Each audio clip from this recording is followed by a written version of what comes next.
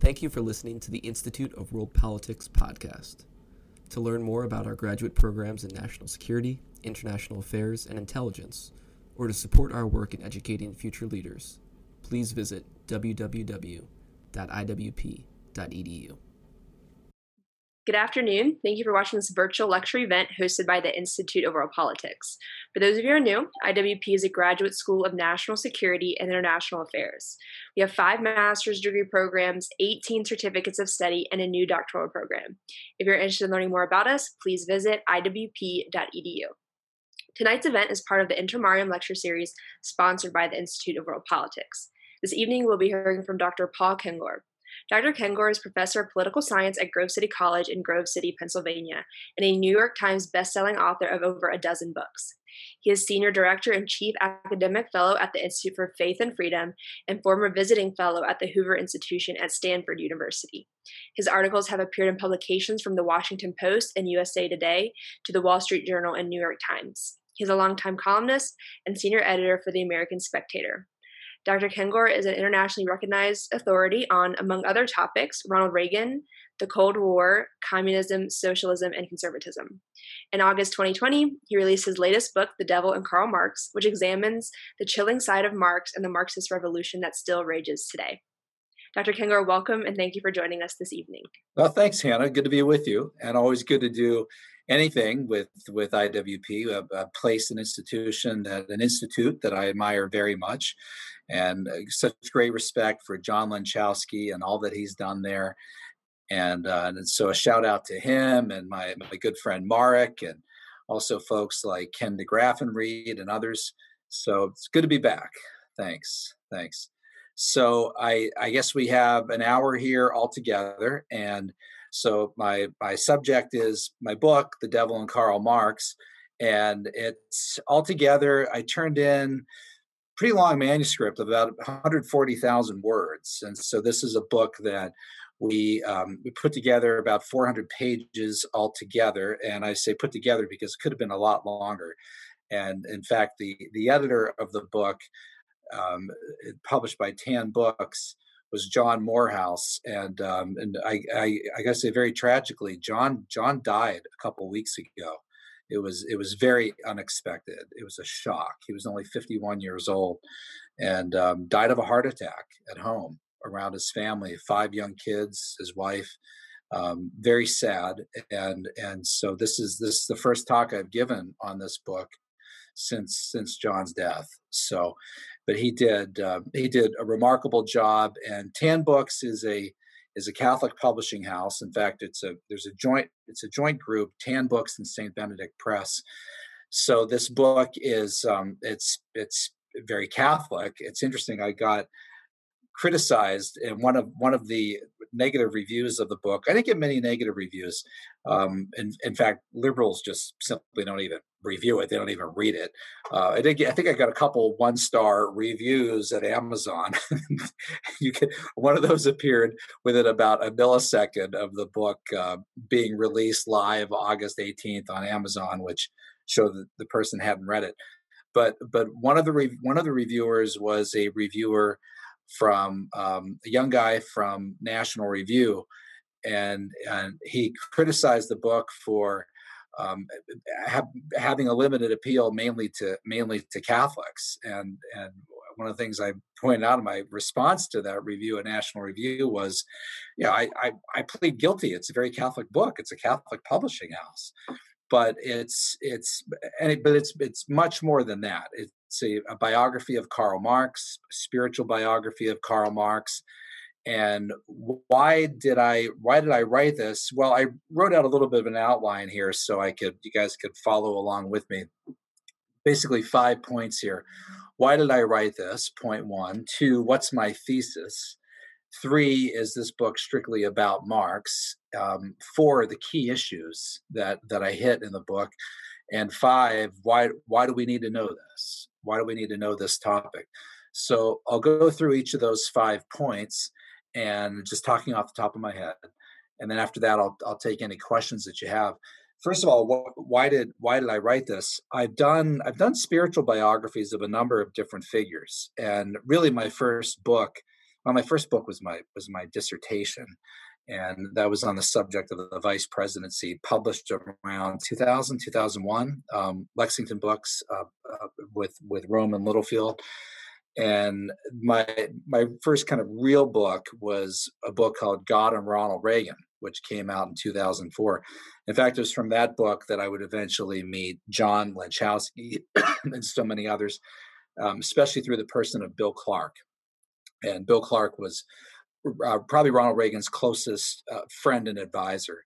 Really, the guy who was responsible for taking down Soviet communism more than any other member of the Reagan administration, and he did that at the NSC with people like John Lanchowski, Ken DeGraff and Reed. Boy, I'm forgetting some Roger Robinson, a number of other people, another number of people connected with IWP. So that was really my first book, and it was a spiritual biography, but also a foreign policy book. So God and Ronald Reagan. I followed that up. I did a book called God and George W. Bush. I even did a book called God and Hillary Clinton, which people always think I'm joking when I say that. No, it was an attempt to look at spiritually somebody from the political left, somebody from the religious left, not somebody who I supported or would have voted for, but nonetheless, I looked at her faith. And I got offers to do a number of different books over the years, spiritual biographies of people, and turned them all down. I didn't always want to do what my publisher at HarperCollins once called God and books. I even got asked to do God and Donald Trump in 2016, and I passed on that one. Somebody else ended up doing it, and I was more consumed with other projects than anything else. But I won't go into all of that. So I've always been interested in the spiritual life of Karl Marx, and so a book on that would not be called God and Karl Marx, because Marx didn't believe in God. Marx rejected God. In fact, as one of the poems that I quote at the start of the book says, and this poem was written by Marx in 1837. He said, "Thus heaven I've forfeited. I know it full well. My soul, once true to God, is chosen for hell." It's pretty chilling. And a lot of the guy's poetry, verse, plays was pretty chilling. And it was, I think that particular, it's hard to know with Marx when he's speaking biographically, when he's speaking of autobiographically, when he's talking about himself, when he's putting himself in the place of others, when he's just writing about somebody else in the way that a poet would, or that a writer would. But that particular stanza, I mean, that is pretty autobiographical. "Thus heaven I've forfeited," right? I know it full well. So Marx, who had once been a Christian, and he rejected that. And I wouldn't say, as a Catholic in particular, that Marx's soul was chosen for hell. I don't know if Marx felt his soul was chosen for hell, but that idea that heaven I've forfeited, I know it full well. Well, that was Marx, because he ended up rejecting God. And he was baptized in 1823, 1824, around the time that he was 5 or 6 years old. He was born May 5th, 1818, in Trier, Germany. So Trier is spelled like Trier, Trier, and it is a very religious city. In fact, the ancient cathedral in Trier is the one that was built by none other than Saint Helena, mother of Constantine. And it was Helena who made the pilgrimage to the Holy Land in the late 300s, so around 324, 330, 320 is that period we're talking about. And she went there and brought back a number of different relics, artifacts. In fact, it's more than relics and artifacts. She brought back what she believed was the crown of thorns, which is today in Notre Dame. She brought back what she believes was the Holy Lance, the lance that the Roman soldier pierced Christ with. She brought back, and this to this day is in the cathedral in Trier. She brought back the holy robe or holy coat that Christ had wore, and on his way to the crucifixion, that the Roman soldiers cast lots for at the foot of the cross. In fact, Marx, in one of his plays, one of his really chilling, sick, kind of scary plays, has his devil character, his demon character, who's like sawing on this violin. He dons this holy robe of Christ and this kind of mockery of Christ. Another poem that Marx wrote that I lead off in the front of the book with, from 1841, he says, "See this sword, this blood dark sword, which stabs unerringly within thy soul. See this sword, the Prince of Darkness sold it to me." It's that kind of thing that pervades Marx's poetry, his writing. He's writing about pale maidens who commit suicide, some of them in suicide pacts. And a lot of this is a reflection of Marx's own personal life, including his really wretched family life. This is an amazing fact. I mean, name for me anybody listening, another individual that you could think of historically that this applies to. Marx lost two daughters to suicide in suicide pacts with their husbands. So Marx had two daughters who killed themselves in suicide pacts with their husbands. Marx wrote about pale maidens committing suicide. He wrote about suicide pacts. He wrote about women committing suicide by ingesting poison. Two of Marx's daughters committed suicide by ingesting poison given to them in suicide pacts by their husbands. In fact, in one case, the husband backed out. He gave the daughter the poison. She killed herself, and then he backed out. Edward Aveling, a scoundrel, awful guy, atheist, socialist. In fact, a lot like Marx, just a wretched person that no one liked. And contemporaries of Marx's daughter and Aveling thought that he should have been convicted for murder, for killing her, for homicide. And he ran off with her money, whatever inheritance she had, which was not much of an inheritance. The other son, who did go through with a suicide pact with Marx's daughter, his name was Paul Lafargue, and he had very low self-esteem, and part of that is attributable to the way his father-in-law treated him. Paul was partly Cuban, so to Karl Marx, that meant that he was partly Negro. In fact, Marx and Engels, they tried to deduce with scientific accuracy how much Negro blood is in Paul, 1/8, 1/12. Marx referred to Paul as Negrillo, or the gorilla, because he contained this, he had this Cuban blood. And this is something that I hit in this book. Marx and Engels were both racists. They were bigots. And Marx was very anti-Semitic. I mean, some of the statements from Marx, quote, "The Israelite faith is repulsive to me," right? "What is the worldly God of the Jew? Money, haggling," right? Marx writes some amazingly anti-Semitic stuff. If Karl Marx was a conservative, a right-winger, somebody that conservatives today liked, a person who conservative professors had busts of Marx in their offices at their colleges, Marx would be canceled. Marx would be finished. He would be widely known everywhere as a racist, but he's not widely known as a racist. He's not known as a racist, as an anti-Semite, or bigot at all, because he's a leftist. and leftists protect him. That's all there is to it. I always say, in fact, I suggested this to Young America's Foundation, that a campaign should be started by college students to cancel Marx, making the case that Marx was a racist.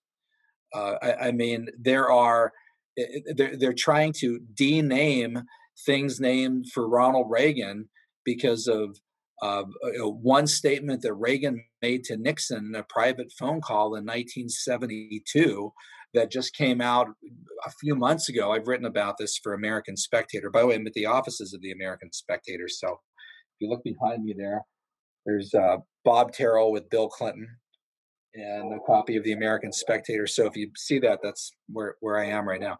But I wrote about this attempt to cancel Reagan for something Reagan said that's hard to understand, hard to make sense out of, hard to really know what Reagan meant.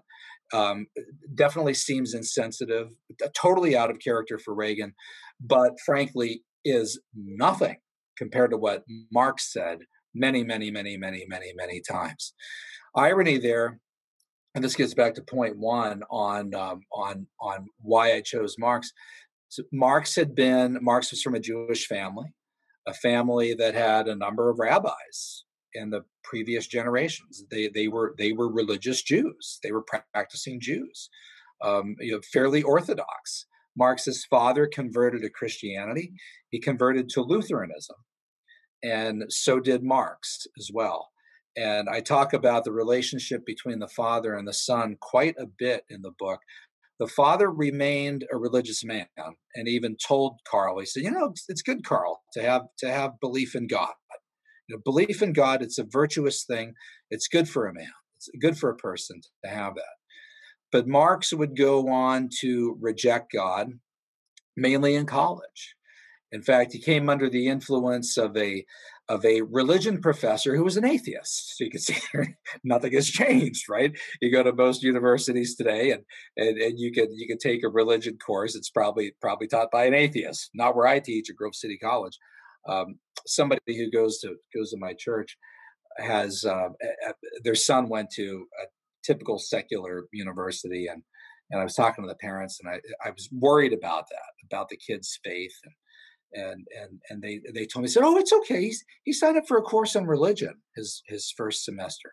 I'm thinking, I asked them around Thanksgiving or Christmas break, how's it going? And they said, oh, it's terribly liberal. And the religion course, it's taught by an atheist. Well, of course it is. We think it's taught by C.S. Lewis. Of course it's taught by an atheist. So even in Germany in the 1830s, Marx took a course it was like a systematic theology course taught by an atheist. And the professor's name was Bruno Bauer, who was very anti-Semitic. And he and his favorite student, Karl, would even launch an Archives of Atheism journal together, which didn't last very long. In fact, one of their escapades, they get together and they ride donkeys into a nearby village on Palm Sunday, mocking the entrance of Christ into Jerusalem. So that was typical. I see something popping up there. I want to make sure I'm still connected. So why did I write this point one here in my little outline? I've always been interested in the faith of Marx. Marx and religion, Marx's rejection of God, what Marx believed, his faith. I wasn't going to call this book that God and Karl Marx. And I've always known about Marx's fascination with the devil. Now, to that end, point two, what's my thesis? Well, it's not this. I have not found any evidence that Karl Marx was possessed, that he was a Satanist, right? And I always tell people, and young people in particular that are watching this, you never want to overstate things with your research, but also you don't want to understate. And I've seen many times where people will say, well, you don't have proof here that the guy was a Satan worshiper. Just forget this. Well, I mean, you don't have to have the whole enchilada here. All right. You look at the guy's poetry and other stuff and then things the guy wrote. This is a very disturbing portrait. All right. I mean, the guy doesn't have to be full demonic possession or anything, right? But this is pretty dark. There's some very, very shady stuff going on here. I do quote some people who think that maybe Marx was possessed, and one of them, Robert Paine, a British man of letters, a British professor of. He was a translator. He read plays, a playwright himself, I believe. Very thoughtful individual, and he wrote two outstanding biographies of Marx. In fact, I think he wrote more than two, but one was published by Simon and Schuster in 1968. I still think it's the best biography of Marx. Another by NYU Press. That was a few years later. And in the 1968 Simon and Schuster book, he has a chapter called "The Demons," where he says in there that he believes that Marx might well have been possessed. Let me see if I can get the exact quote here from you, because I don't want to misrepresent this. Here it is. This is an exact quote from Paine. The demons. That's the 1960. The name of the chapter in his 1968 biography. Quote: "There were times when Marx seemed to be possessed by demons. Marx had the devil's view of the world, and he had the devil's malignity. Sometimes he seemed to know that he was accomplishing works of evil." So that's Paine. Paine actually writes that. Now, another who says this is actually who goes even further is the late Reverend Richard Wormbraun, who wrote the book Tortured for Christ, and he had been tortured in communist prisons in Romania, and he said he was tortured by men who literally chanted, "I am the devil, I am the devil." And Warren Braun even said to one of his captors at one point, he's like, "Why are you doing this? Why are you so vicious? Why are you so cruel?" And the communist captor or his prison guard said to him, I've lived all my life for this moment when I can express all the evil in my heart against you." And Warren Braun said, he said that I had people torturing me who shouted, "I am the devil." He said, all the scenes in Dante's Inferno cannot begin to compare to the hell of what life was like in communist prison camps and what they did to religious prisoners. And in Tortured for Christ, Warren Braun even said that there were some scenes from the prison of Pitesti that were so vile and so cruel and so diabolical and so indeed truly satanic that he can't even repeat them because his heart would break from talking about them. Now, he wrote that, Warren Braun did, Tortured for Christ, over 40 years ago. Warren Braun also did a book called Marx and Satan in the 1980s, where he argues that he thought that Marx was a Satanist. And I say in my book, I can't confirm that. I don't know, just like I can't confirm whether or not the guy was possessed. But in Tortured for Christ, Warren Braun said some of the scenes from the prison in Pitesti in Romania were so vile and wretched that I can't even repeat them. We now know from interviews that have been done, documents that are now out there. There's an amazing website. In fact, I quote this. I have a whole chapter called "The Hell That Was Pitesti" in this book. This book, over 400 pages, about a third of it is about Karl Marx.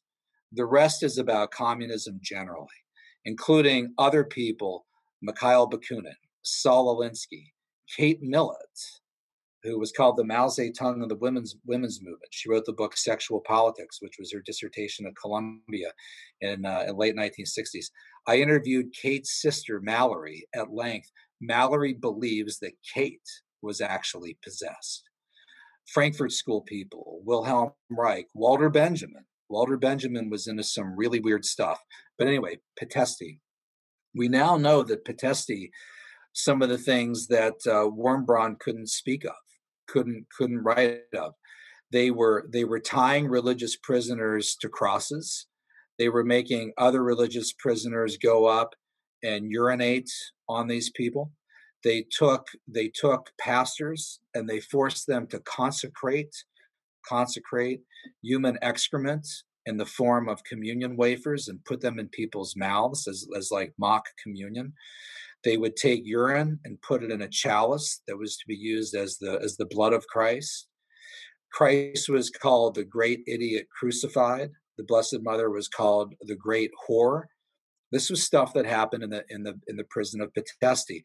And yes, in the prison of Pitesti, there were black masses that went on. So even this book, as I say in the beginning, probably should be called less The Devil and Karl Marx than The Devil and Communism, because I go into all of this stuff across the board on communism. And the hardest thing about writing this book was limiting it to 140,000 words. I mean, to really talk about the true evil and diabolical nature of communism would be multi volumes, right? It would take much more than that. So point 3, is this book strictly about Marx? No, it's not. And I go through too some of the counter response to this, including, and here's the very Catholic part of the book. One of the reasons that John Morehouse and Tan Books was so interested in this. And I first saw this when I was not Catholic. In fact, wasn't even a Christian at that point. and saw it even more when I was Protestant Presbyterian. As I became a Christian, started reading more and more about this. But the Catholic Church's response to the diabolical aspects of communism is really extraordinary. It's an amazing thing, and it goes back to 1846 in the encyclical that year published by Pope Pius IX. And that was the start of a 32-year pontificate that went from 1846 to 1878, called Qui Pluribus, published in 1846. That predicted so much of the horrific stuff that would happen under communism, from the attack on property and religion, even to the family. In fact, Marx and Engels wrote in the Communist Manifesto, "Abolition of the family!" exclamation mark. Even the most radical flare up at this infamous proposal of the communists. That's verbatim, actually says that in the Communist Manifesto. And so the Catholic Church was warning about this in encyclicals in 1846 for a Communist Manifesto that was published 2 years later, 1848. I also quote in the book a letter between Marx and Engels, where Engels refers to it as the Communist Confession of Faith. He says to Marx, "Give a little more thought to the Communist Confession of Faith. I think we should drop the catechetical form and simply call it the Manifesto, the Communist Manifesto." So that's the name that stuck. That's the name that they ended up with. So point 3, is this strictly about Marx? No, it's not. It's about much more than Marx. It's about Marxism in general. It's about communism in general, about Lenin, Stalin, Trotsky, Mao, Pol Pot, Castro, the Frankfurt School, all these different characters, Marcuse, you name it. Key issues, part 4. Here I have 4 key issues. 1, Marx's personal life, which I talked about a little bit with his daughters. Also with the way that he treated his wife, the people around him, was terrible. I mean, Marx, both his wife and his mother, expressed the wish that Karl would start earning some capital, right, rather than just writing about capital. Some of this stuff, people listening will know, was covered by Paul Johnson in his book Intellectuals, the chapter on Marx.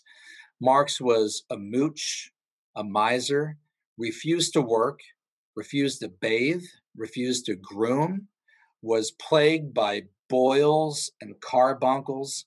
I'm going through and reading some of the old medical reports by Marx's doctors who are confounded at why Marx is the only one in his household that's like plagued by these boils that are so bad that the guy has to lay on his side. And by the way, they're at their oozing worst when he's writing Das Kapital, which probably explains why it was such an oozing, nasty work, such an angry work. Marx even said, "I hope the bourgeoisie, if they'll remember anything about me, will remember my carbuncles," right?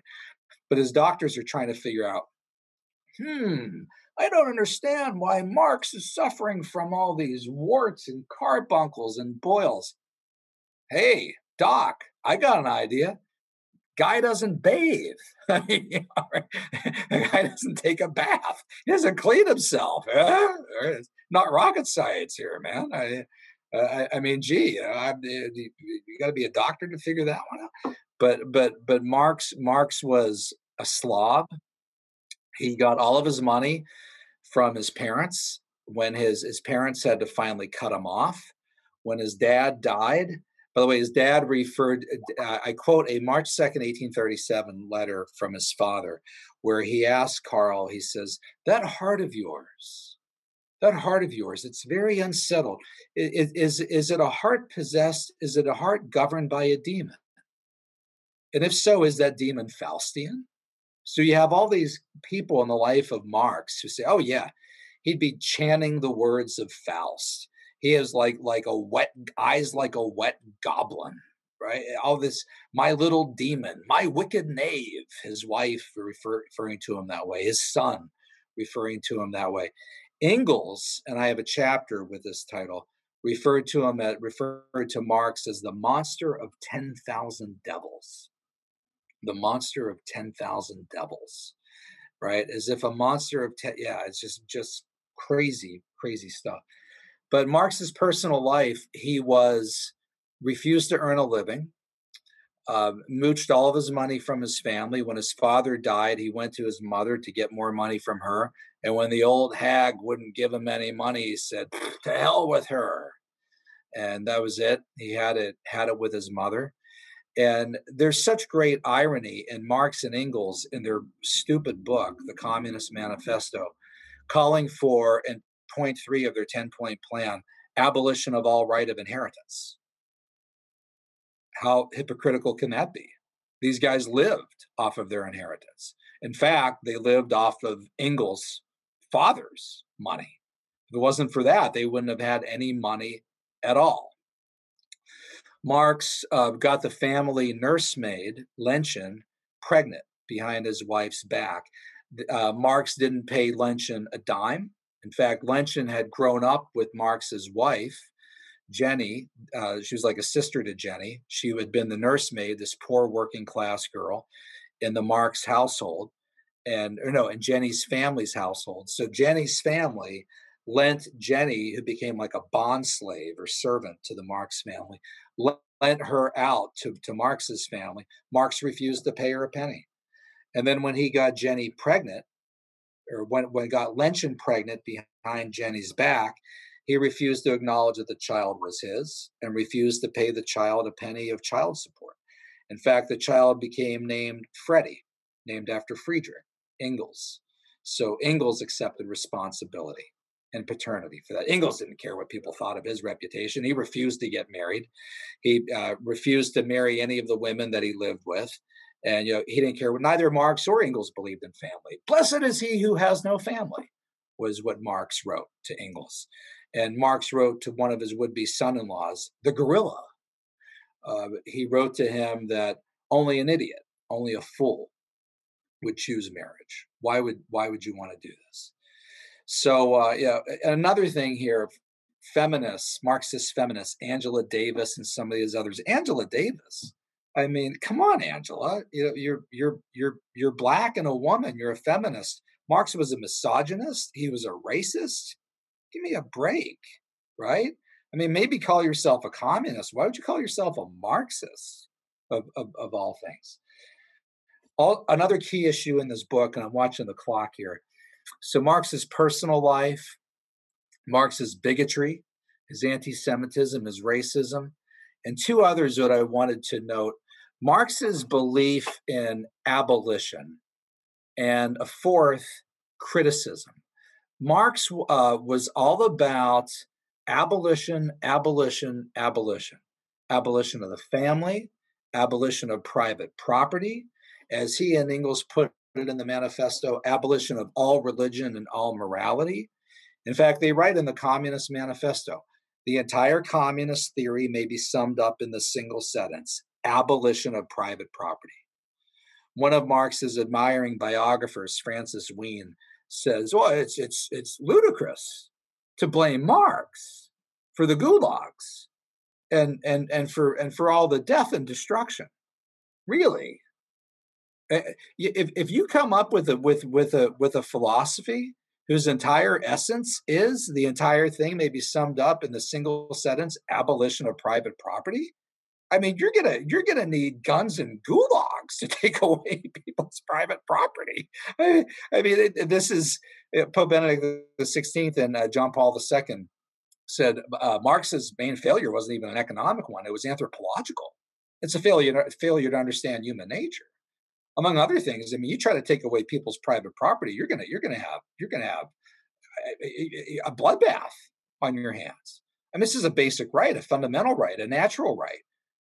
Judeo-Christian law, from the cave to the courthouse, thou shalt not steal. I mean, you want to abolish private property, you're going to have, World War III million on your, 3 billion on your hands. I mean, you're going to need guns and gulags.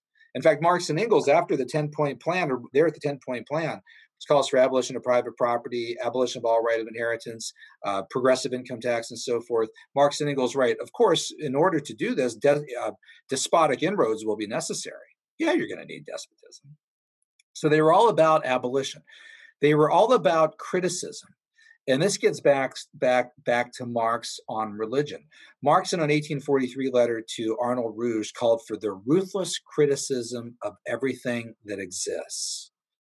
In his Opiate of the Masses essay, he uses the word criticism 29 times. He refers to religion as the sigh of the oppressed creature, the heart of a heartless world, the soul of soulless conditions. Religion is the opiate of the masses. And he says there in that essay, the criticism of religion is the beginning of all criticism. Marx called for, this is fascinating. In fact, it's at the very end of the Communist Manifesto. And I'll give you this line because I think this is probably, this may be the most important line in the Communist Manifesto. Everybody remembers the end of the manifesto, right? Workers of the world unite, throw off your chains. You've got nothing but your chains to lose. Everybody forgets about this. They write in the manifesto, they write this. They call for the abolition of the present state of things, right? Professors at IWP, if you had a student who turned in a term paper, Professor, I'm going to argue here for the abolition of the present state of things, right? F, right? Abolition of the present state of things. But in the end of the manifesto, they wrote, the communists, openly declare that their ends can be attained only by, are you ready for this? The forcible overthrow of all existing social conditions, right? They called for the forcible overthrow of all existing social conditions. I mean, if you're writing anything today, you say something like, we need to change the current social conditions that are causing harm in society. Something like that, right? You imagine calling for the forcible overthrow of all existing social these guys were the extremists. Now, this is really a totally totalitarian ideology of complete and utter fundamental transformation. They say also at the close of the manifesto, communists everywhere support every revolutionary movement against the existing social and political order of things. And here's my favorite. Marx had a favorite quote from Goethe's Faust. In fact, it comes from the Mephistopheles, the devil-demon character in Goethe's Faust. Friends said that you could hear Marx chanting this line, as well as reciting the line. And what was the line? Here it is. You got your notepads out? Everything that exists deserves to perish. Everything that exists deserves to perish. That's Karl Marx. That's Karl Marx. Paine and others have said this. When you hear people say, "Oh, Marxism," you young people, Marxism's really all about sharing and being kind to your neighbor. Love thy neighbor as thyself, right? Yeah. No. You want a credo for Marxism? Marx gives it to you. Everything that exists deserves to perish. Marx wanted to burn down the house. And he would stand there in the flaming embers, fist in the air, right? Right now I am ready anew to begin the revolution. This is not a kind, loving ideology. This is the ideology that wants to burn down the house. Criticism, criticism, criticism, abolition, abolition, abolition. Which brings me to my fifth and final point, and I'm at 40 minutes, so I should stop with this. Why do we need to know this stuff? For the reasons that I just went through. And when you have so many young people today saying positive things about communism, positive things about socialism, and Marx and Engels taught, according to Marxism-Leninism, history would travel through this dialectical stage, this series of stages, from slavery and feudalism to capitalism to socialism to communism. So socialism was the final transitionary step to communism. That socialism was to lead you to communism. That was the whole point of this. Marion Smith of the Victims of Communism Memorial Foundation said that he likes to say the difference between communism and socialism, just as Christians aspire to heaven, socialists aspire to communism, right? And Pope Benedict XVI said, communism is like their New Jerusalem, their heaven on earth, right? But they're heaven without God. But there's a very religious-like aspiration for these people. Ronald Reagan said, communism, that religion of theirs. So I think why people today, young people today, who are saying positive things about communism, a recent survey, a third of millennials said that they favor abolition of private property. Large numbers of people saying, just very disturbing numbers of people favoring socialism, favoring communism, saying they would vote for a socialist for president. My favorite study a few years back, this was done by the Victims of Communism Memorial Foundation.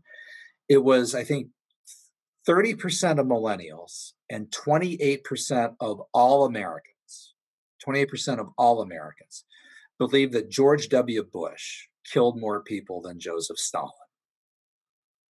That's insane. That's insane. That's crazy.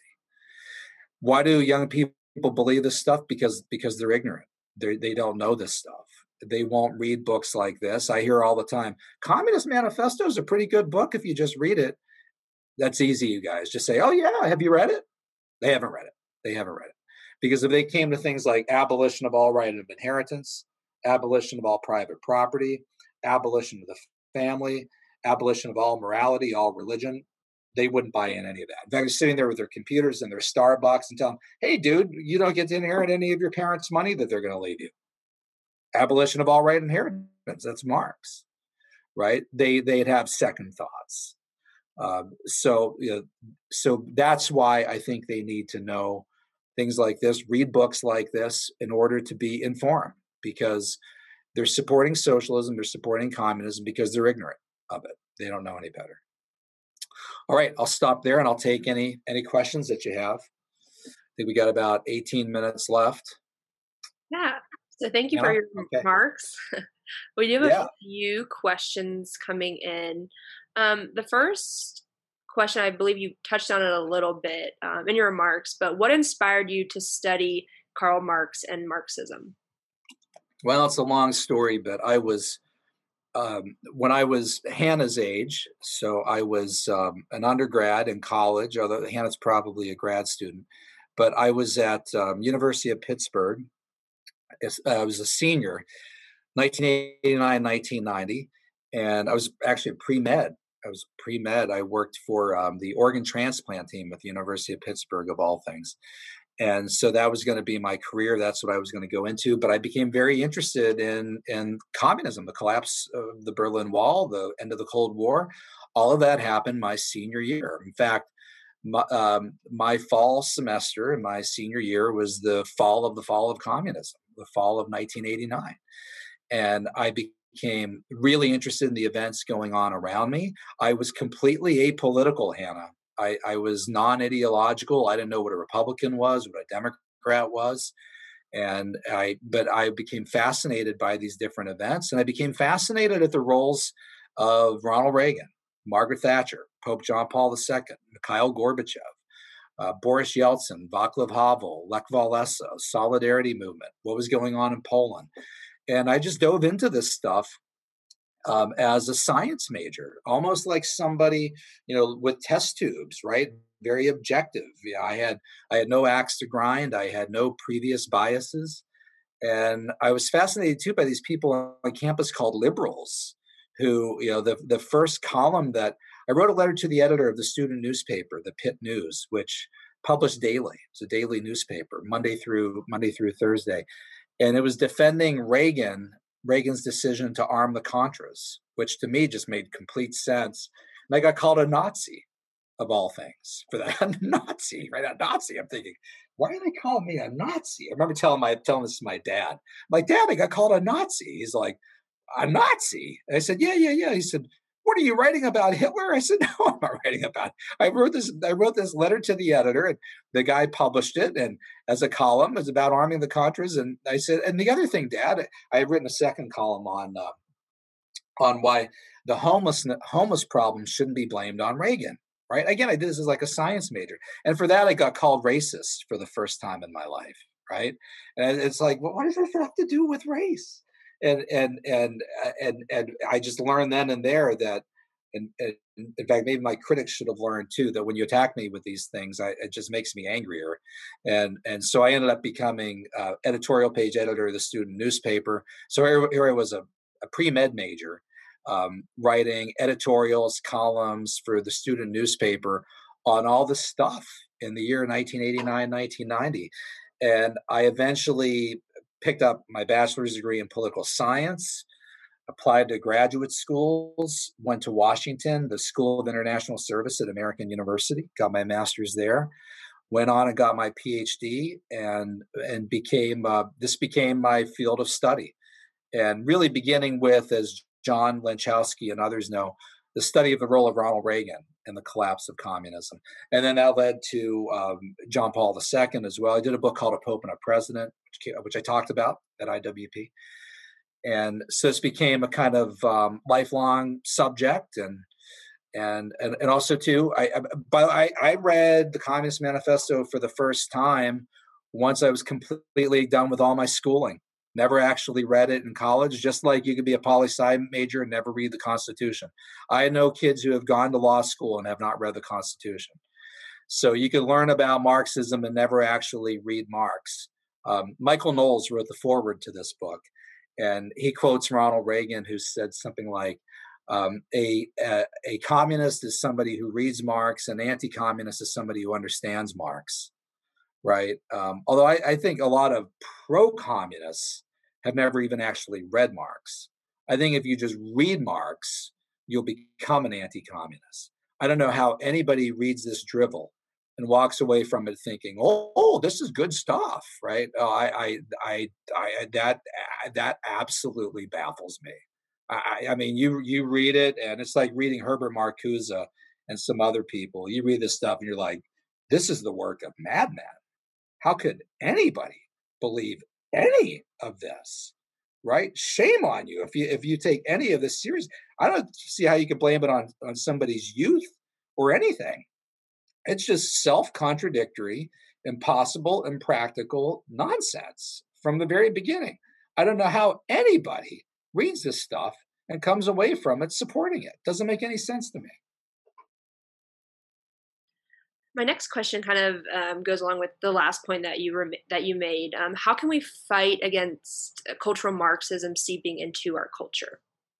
Well, it's a good question, and that's where a lot of the Marxism is being applied today to culture.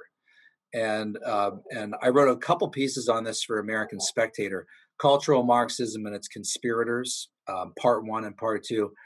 I mean, you could search the word cultural Marxism on Google, and what pops up is white nationalist anti-Semitic conspiracy theory, which again shows how what a problem big tech is. You've got some, I don't know, 14-year-old writing the little definitions for Google on what cultural Marxism means. I mean, if you think that that's what cultural Marxism is, I mean, you're unbelievably lazy. I mean, that is absurd. Read Gramsci, read Max Horkheimer, read any of these early people from the Frankfurt School. Read Wilhelm Reich. Wilhelm Reich was a sexual Marxist. He was trying to create a unified field of Freudianism, Marxism. He literally coined the term and wrote the book, The Sexual Revolution.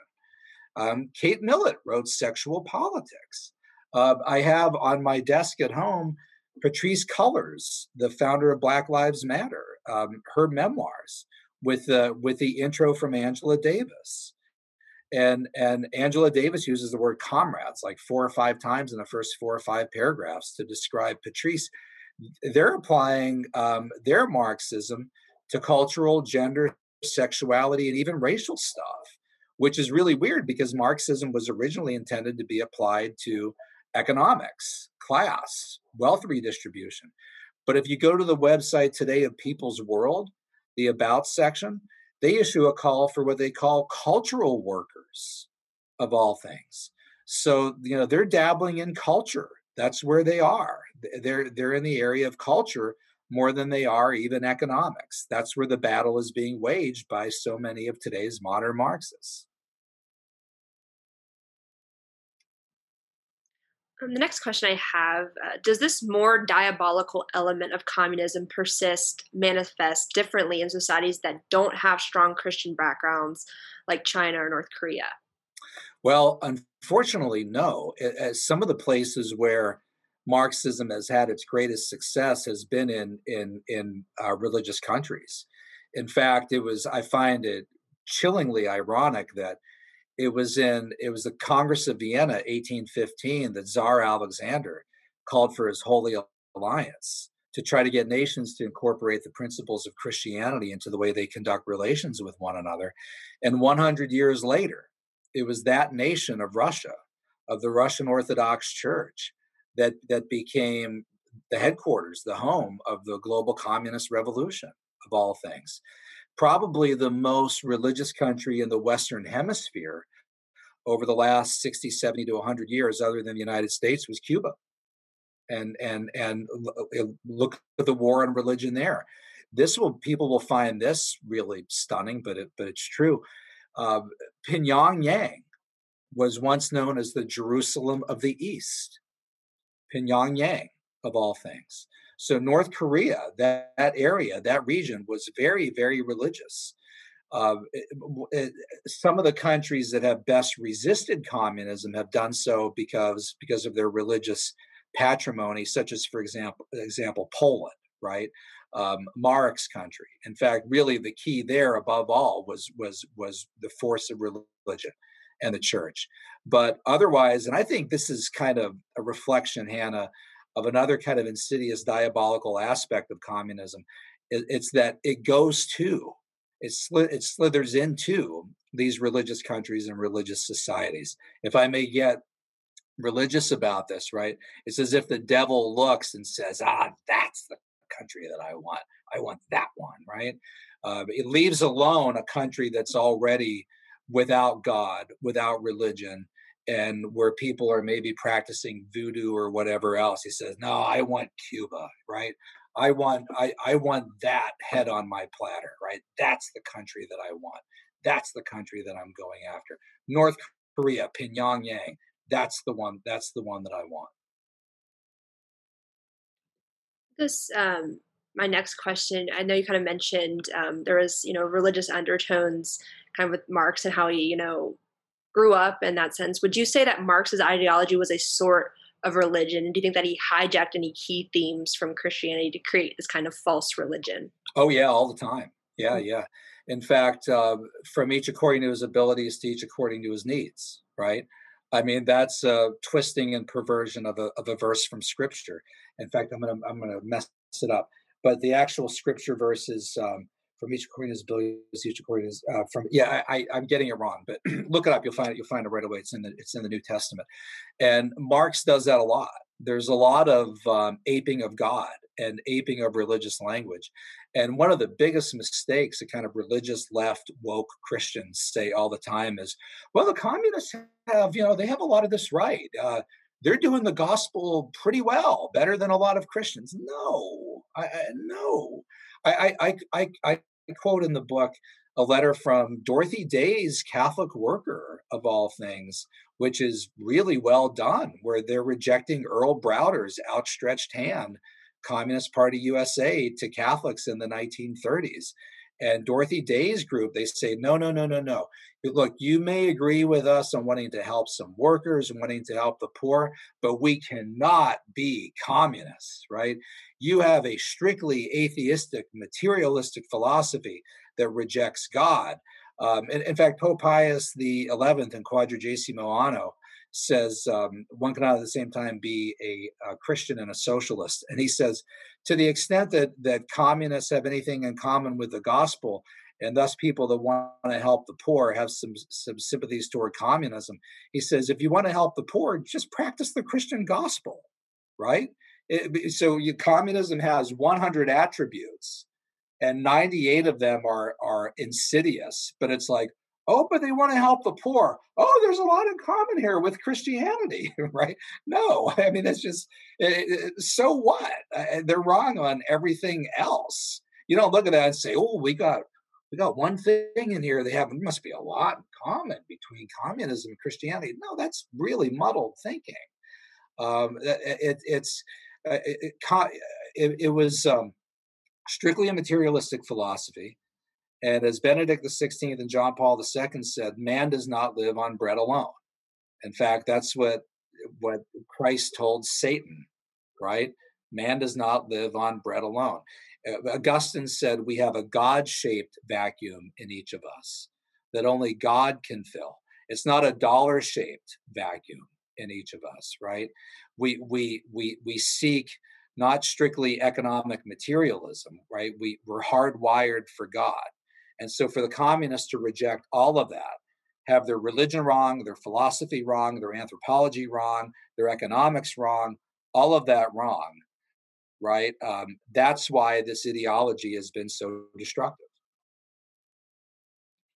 Thank you. I believe we have time for one more question, and I think this is kind of a good last question.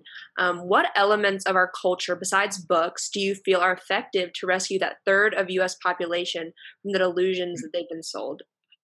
Yeah, it's a great way to end. Video. Take videos like this and send this to anybody you know who's sympathetic to communism. Have them listen to it. Yeah, they don't have to sit down and read a book. Most people won't sit down and read a book. I did before I even really knew what it was, Hannah, which I know this is going to sound really bad, but I did a PragerU video, and PragerU videos were already, enormously popular. But I did one called something like "Who was the real Karl Marx?" I think this was around 2017, 2016. In fact, they contacted me after I wrote a Wall Street Journal piece on this. So it was before this book came out. And that's like a 3 to 4 minute long video. Man, that thing had 3 million hits between YouTube and the PragerU website within like a couple weeks, like 3 million hits. And I don't even know what it is now. It's probably 5 or 6 million. And so many people, young people in particular, are being educated by getting these 3 to 4 minute video clips. So let's take advantage of big tech, which in many ways is killing us.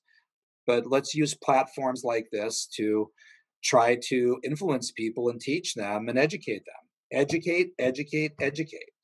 And I think platforms like this and what IWP is doing are so crucial to that. I commend you all.